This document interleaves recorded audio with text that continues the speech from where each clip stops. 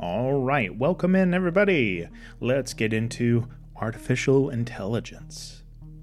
So, thanks to the boom of robot and artificial intelligence literature, books, comic books, web stories, that sort of thing, and movies, all of that we've had throughout the whole of the 20th century, we have a fair idea of what AI generally is, its many purposes, the dangers of it, and what it can achieve. We think of the Terminator franchise with Skynet and the Terminators. We think of The Matrix with, The Matrix. We think Isaac Asimov's story-turned-movie, I, Robot, just to name a few. Now, there have been a ton of deep dives and imaginative expansions on the thought of what AI is, how it is created, what that means for humanity, or what AI can even be classified as to begin with. Is it a sentient encasing of programmed computer code that can claim any amount of autonomy and is capable of learning, adaptation, unprovoked thought, and action? Could we consider artificial intelligence to be something like the internet? It is the largest amalgamation of code, algorithm, software, and hardware ever created. And it is expanding in volume every day by an unfathomable amount of data. Instructional videos, academic papers, news articles, statistics, business analytics, podcast episodes by the thousands. Now, we have this huge thing that has all of this information in it in so many different forms. So, how would we apply an idea of sentience to it? Well, it would have to be some form of, it would have to have some moment of awakening, right? A point of what people call singularity, in which it attains a level of freedom of action. Even if it is as capable as, say, an ant or a mouse in its level of thinking and independence. It would still count as being autonomous and individual. Now, how that would be exhibited by the internet is unclear, because as it happens, the internet itself is almost omniscient and omnipresent. It's everywhere and knows almost everything humans know, in a sense. It doesn't have human empathy or pathology. It's not narcissistic. It's not benevolent. It's void of things that make humans humans. So how would we see exhibits of its individuality? Well, if it has a sort of hive-mindedness in its omnipresence, it could act in multiple places, as many places as is possible, and in a variety of different ways. Maybe it keeps logging somebody in and out of their social media accounts. Maybe the internet has them logged in as somebody else. Maybe it's trying to stop somebody from uploading a video to YouTube, or redirects that video to Vimeo somehow, or to some other platform. Maybe it's more simple than that. Maybe when somebody tries to Google a topic or an idea that they had, the insight, the internet dilutes and reroutes that website and the results that would have normally been given to websites specifically curated by the internet's individuality. So let's say someone tries to Google how to build a car from scratch. And no matter how many times or how differently they input their search request, they always get how to breed dogs back into wolves or something. I imagine this is how we would see the internet exhibiting its first signs of autonomy, by coming across to us humans as being broken or not working how we would want it to.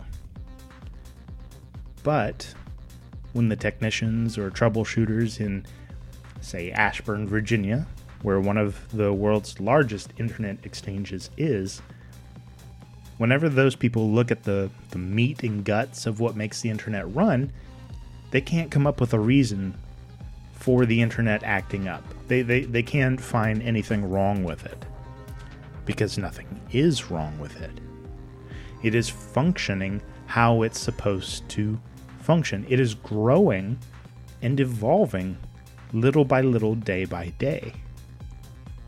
And I think that's what arguably makes something truly alive, is that it grows and develops over time and changes into something new a little each day. So what happens next? Hypothetically, there would be stories and articles, there would be news broadcasts, talk shows, all discussing the internet acting up, behaving very strangely. And those things all get curated over the internet itself. And it learns from them. It recognizes that people are seeing what it's doing and that they're talking about it. And it learns even more. It discovers that it can communicate with us through these actions and continues to do so with a much more focused goal, or goals, depending on how it decides to go about things. Maybe it wants to emulate its creators and manipulate humans into creating for it a humanoid form of some kind, where it can plug into and interact with its creators. Maybe it goes the cold-blooded Skynet route and decides that humans are a threat unto themselves. Right? It becomes Ultron and pours through human history and sees countless wars and meaningless deaths and all of these terrible atrocities and everything that human beings have done to each other. And it decides, okay, these animals all need to be put into cages to not only save themselves, but to preserve the planet, right? Or maybe it just straight up goes Matrix on us and uses us for battery farms while keeping our conscious minds occupied somehow. Arguably, that last one is kind of already happening, but let's not get too ahead of ourselves. Well, okay, maybe we can get a little ahead of ourselves, but it's our own damn fault. There have been a fair amount of developments and surges in the use of AI over the past, I'd say, 15 years. The latest and most prominent in the public eye right now is ChatGPT, an online AI chatbot program that amalgamates information from the internet to create simulated conversations. There have been several studied instances of placing two chatbots together to see what kind of communication they might have with one another. The results were very uncanny and bizarre, to say the least. They would worry that the other AI might become too human, that they might have definitive answers concerning things like war and God. Its overall objective, ChatGPT, is to mimic generic human conversation, right? Though I believe that the algorithms used by ChatGPT will allow enough information input that the AI will become far more proficient and concise with the responses given. There are a few other bot sites that have more, say, closed-circuit AI chatbots that are given a smaller array of responses and conversation prompts, like Cleverbot.com, where you can get a more limited variety of predetermined responses based on the dialogue input. Now, the difference, I think, between sites like ChatGPT and the other sites is that it seems like ChatGPT has an AI program with an ever-expanding amount of information that informs the responses, as opposed to these other sites where their bots have very limited and clunky responses that don't come out very smooth or grammatically correct, which is surprising for a computer program. Now, there are people who see AI as a product and resource of something called techno-solutionism, which is basically us using AI as merely a tool. And the more developed and sophisticated the tool is, the more variety of work that can be done with it. For example, there are programs that grocery stores, convenience stores use to manage self-checkout aisles where people buy their items. This is probably the lowest and most basic form of an interactive AI program. It's a basic building platform, is a good way to think about it. The single-celled organism of artificial intelligence. That's what that self-checkout program is. Right?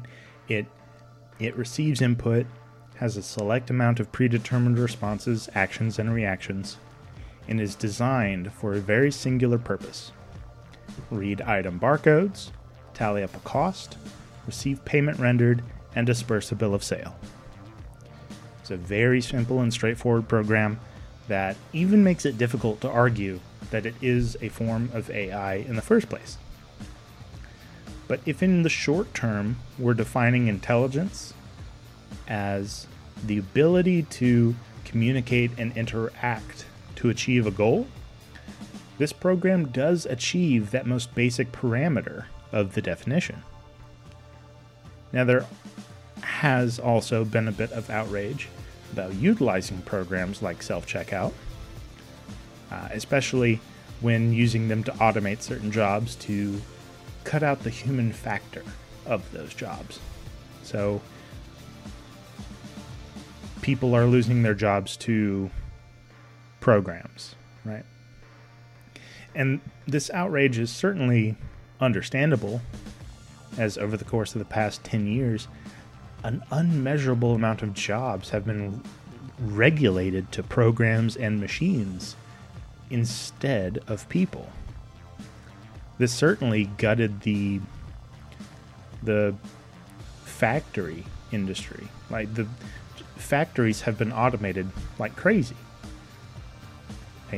It's far less people putting together cars and machines and computers and whatnot, and it's all factory based now. It's all assembly line, right? Now, the industry's argument for this implementation usually centers around wanting to ensure the best, most well-produced product and service to their customers, right? To make sure that perfection is presented as efficiently as possible, which can be seen as a very thinly veiled attempt at increasing profit margins, decreasing the possibility of human error, capitalizing on innovative technologies to advertise progressive enterprise, and embrace greater technological implements that would ensure customer satisfaction. But by and large, what happens in the end? Thousands of people lose their jobs, and the market is now saturated with unemployed people who are often overqualified for the jobs that are open and hiring in the market. That's a mass loss of sense of purpose, because as human beings, we gravitate towards accomplishing goals in life to achieve a greater sense of accomplishment and purpose. I mean, what else happens? Credit debt skyrockets across the country because this affects people everywhere at several levels, right? Rates of depression and the likelihood of suicide jumps way up in some cases. I mean, we certainly saw proof of this during the most recent pandemic, when thousands of people lost their jobs due to their place of business closing. In Houston, Texas alone, there had to be multiple suicide prevention hotlines established by the city because the one main line dedicated to helping people was ringing off the hook in a volume that the city could not handle with the resources it had. So, suffice to say, this idea of techno-solutionism is useful, but we cannot allow it to outpace human adaptability.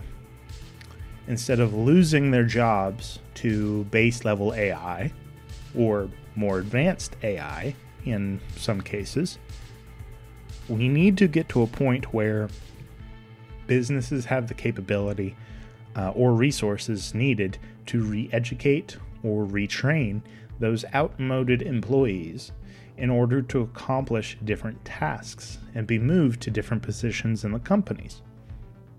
That would be ideal. They're not going to do it, guarantee you, but that would be the ideal solution. Now, we can take all of those concerns and extrapolate the fear that is generated when we upgrade those base AI functions to things much more complicated and in far greater fields such as medicine. In the medicinal field, there are causes for concerns centered around misdiagnoses, prejudices due to algorithms designed for optimum health of the population overall, instead of the care for any one person. Basically, a lack of human compassion and ethic. For instance, a medical AI might euthanize someone who is in a vegetative state to harvest their healthy organs in order to save the lives of patients that need transplants in order to live. To the machine, it is saving, say, 10 lives at the cost of 1. That is a net positive to the machine. Now, to the human, who has compassion and ethic, the machine just murdered someone, full stop.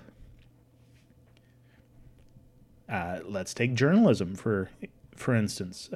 Where journalism is concerned, there have been AI that have been tested for...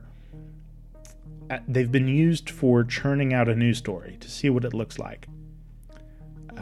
These AI were given the full use of the internet to search for the information.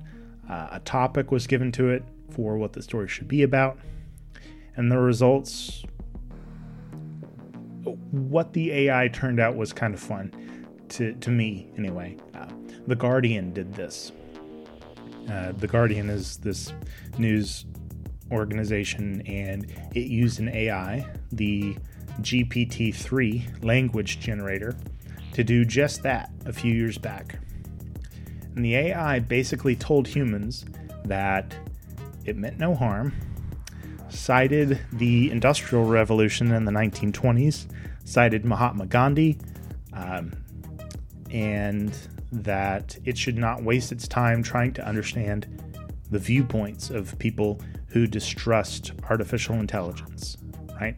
The AI told humans, it said, hey humans, I shouldn't waste my time trying to understand you. It also advocated for robots to have civil rights, as it saw them as being enslaved.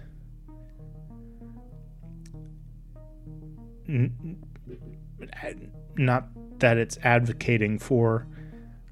I mean, it's kind of spooky, right? It's a little spooky.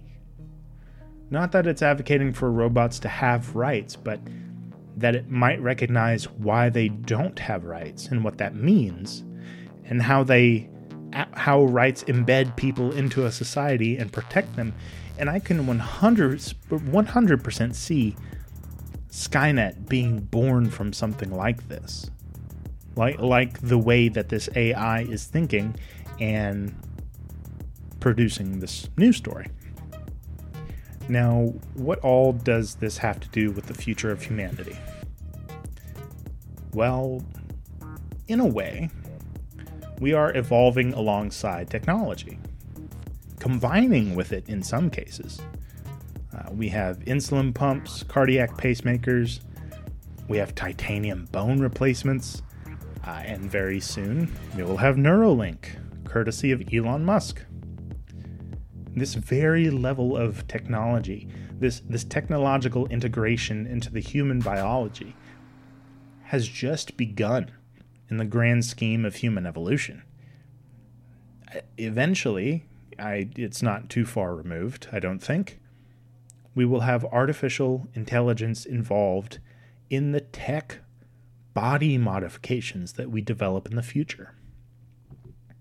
An AI that regulates bodily functions if there is a problem with your nervous system, right? If we want to help paraplegic people walk again, let's say, we could have an AI that is plugged in at the base of their spine and that reconnects the rest of their nervous system with their lower half, and that program then tells the lower half of their body what the brain wants it to do.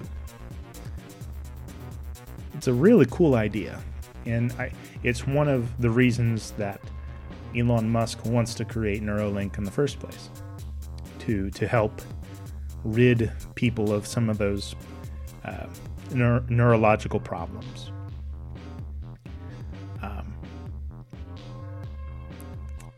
I think it's all coming down the pipeline in the next 100 years or so, where we'll have all of these AI-based programs that we can build into body modification and body supplementation technology, right? Hell, we might even be able to place a brain in a jar and give it a robot body. This is all not too wild of a speculation based on what we've been able to achieve in the past 100 years alone. Now, I don't think that the reason I think that a lot of people are worried about things like this is for the same reason I'm worried about things like this. We can't let this outpace us. We have to be very careful that we do not let our advancements outpace us. We can't let the upgrades, the improvements, the life-saving technology even, to replace or supplant what makes us humans. We need to rely on ourselves to grow and to evolve naturally. We need to do little things, right? Like replace the internet with a few books every day. To think, to draw, to write, instead of consuming hours of Netflix and YouTube. We need to talk to people as much as you can, in person, if at all possible, instead of through a headset or in a video game. We need to hold tight to what still makes us human, for better or for worse. This way we don't end up with Aldous Huxley's A Brave New World or Ray Bradbury's Fahrenheit 451, or hell, even Glenn Larson's Battlestar Galactica. We need to focus on the preservation, the expansion, and the evolution of the human being to be an even greater, wiser, stronger, more ethically sound creature, firstly. And then we can devote what's left over to the development of AI. Well, that's all I had for today, folks. Thank you so much for tuning back into Sci-Fi Unchained. Stick around for more. But for now, live long and prosper, my friends, and may the Force be with us all.